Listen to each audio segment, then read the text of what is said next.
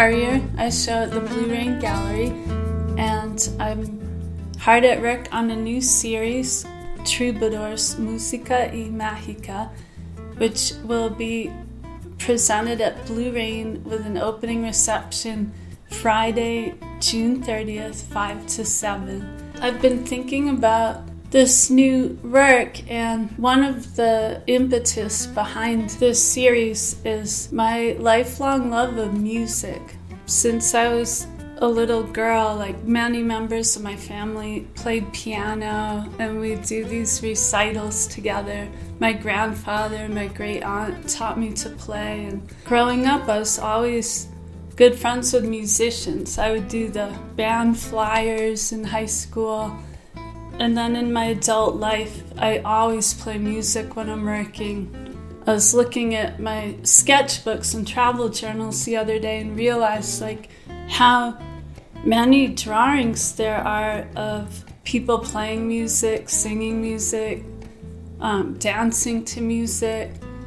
I've been thinking a lot about how that has entered into my work and inspired my work over the years, and how I have really tried to capture in my drawings that moment of the magic of live music, that really ephemeral moment that it's just purely present for the artists themselves, but also the listeners. It's like this magic of connection, and everyone is in sync, and it's so fleeting, and I've tried to capture that with drawings.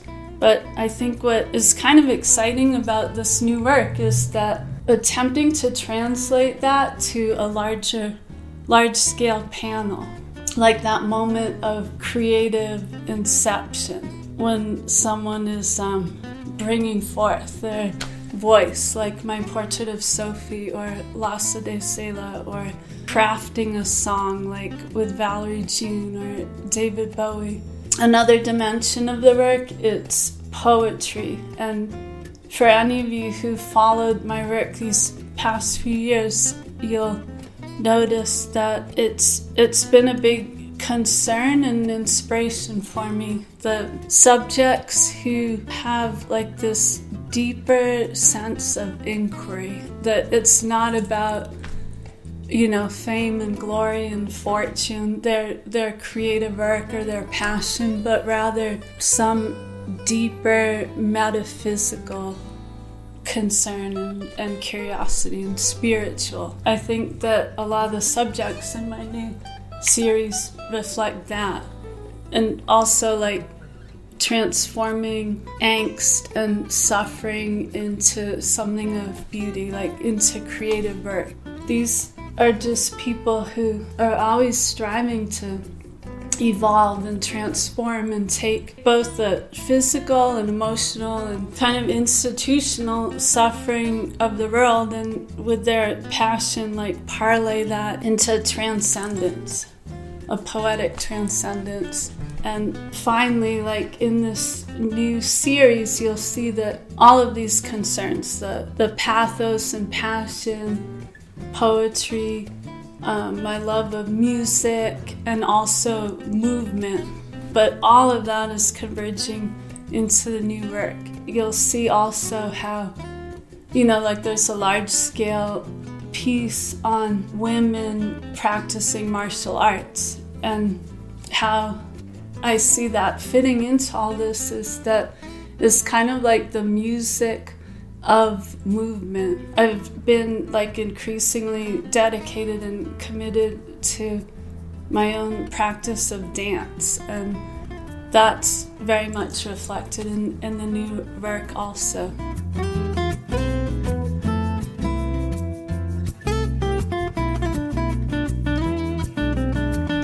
Troubadours, Musica y Mágica. Soulfulness is open to the world if they're willing to dig deep inside of the dark precincts of their soul and allow that voice, not just an echo, to come forward. A quote by Dr. Brother Cornel West. A mere mention of the word troubadour conjures up a myriad of images and ideas in the collective imagination. Buskers and bards from a millennia past, nomadic poets, love-struck Romeos belting out serenades beneath balconies, chivalrous knights, guitar-wielding hitchhikers. The tradition of the troubadour is that of a wandering storyteller, a poet who transposes tales of love and adventure to music. The etymology of the word derives from Occitan, meaning to compose. Troubadours historically referred specifically to the 11th and 12th century traveling poets who composed and performed complex verses about chivalrous love. However, as words often do, the term troubadour has taken on a life of its own, and I use it freely with artistic license here. For me, a troubadour is not solely a poet nor solely a musician, and is not simply one who entertains but composes, and further brings forth this creative work into the world to inspire. A troubadour is one who cannot be easily categorized or defined. One such example is Dr. Brother Cornel West. Questlove writes, many years ago, before he was a familiar presence on television, film, and radio, before he dropped his Reader in 1999, a decade-spanning collection of this passionate, polymathic essays was recognized rightly as one of the most dynamic public intellectuals in America. Some people couldn't get a grip on Cornel West. What are you, they asked me, West says now. And I'd go, I'm a jazz man in the life of the minds. I'm a blues man in the world of ideas. I'm a participant. West elaborates, I always felt called to serve, to empower and ennoble as many people as I could, teaching, truth-telling, exposing lies, bearing witness, and being willing to live and die for something bigger than yourself. I had a passion and love of learning and wisdom that was inseparable from a love of music and the arts. I've never viewed them in any way as being separable. I've always loved to read, but I've always also loved to dance. West has literally put his message to page, to verse, to rap, to oratory, and taken it all over the world. His is a message of love. Other subjects I have chosen to portray are embodiments of the traditional singer-songwriter dimension of the troubadour. Lasse de Sela, Valerie June, Emma Hoy, Mariam Gabriel, Sophie de Buenos Aires, Tom Waits. Lasse de Sela lived an uncompromising and romantic life since her inception. Born into a lineage of nomadic musicians, she grew up with her parents and siblings in a school bus that crisscrossed Mexico, the US, and Canada. As a young child, she joined a circus troupe in France with her sisters and traveled Europe performing in the circus, writing ballads, and singing in bars. She wove together troubadour music from multiple continents, gypsy music and flamenco, Mexican rancheras, Americana, blues, jazz, Portuguese fados, Russian lullabies, South American folk music. She sang in Spanish, English, and French.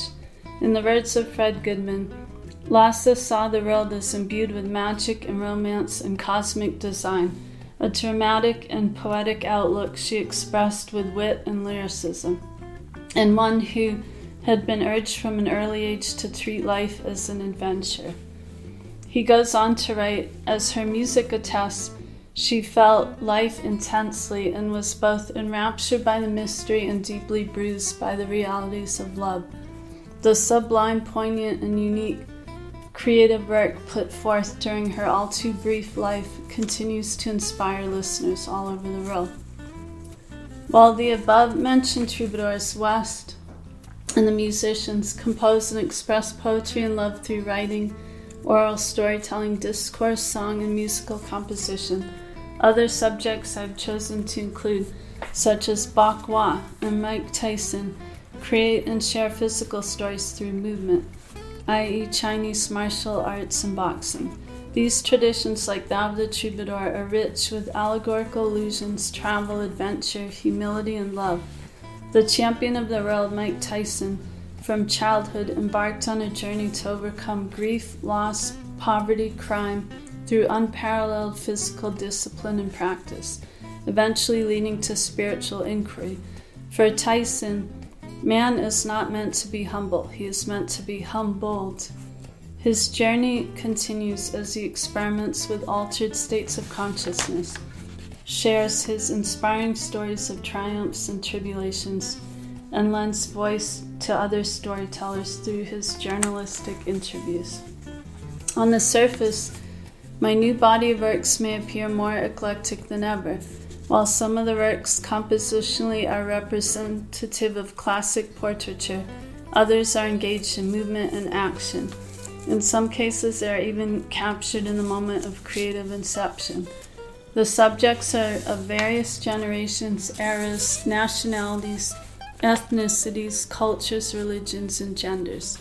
Yet what binds them all together like song lines are that, for me, they are troubadours in the truest sense, moving brightly through the continuum with insatiable curiosity, courage, a deep devotion to spiritual awakening, a veneration of creativity, and a generosity of spirit that is compelled to inspire.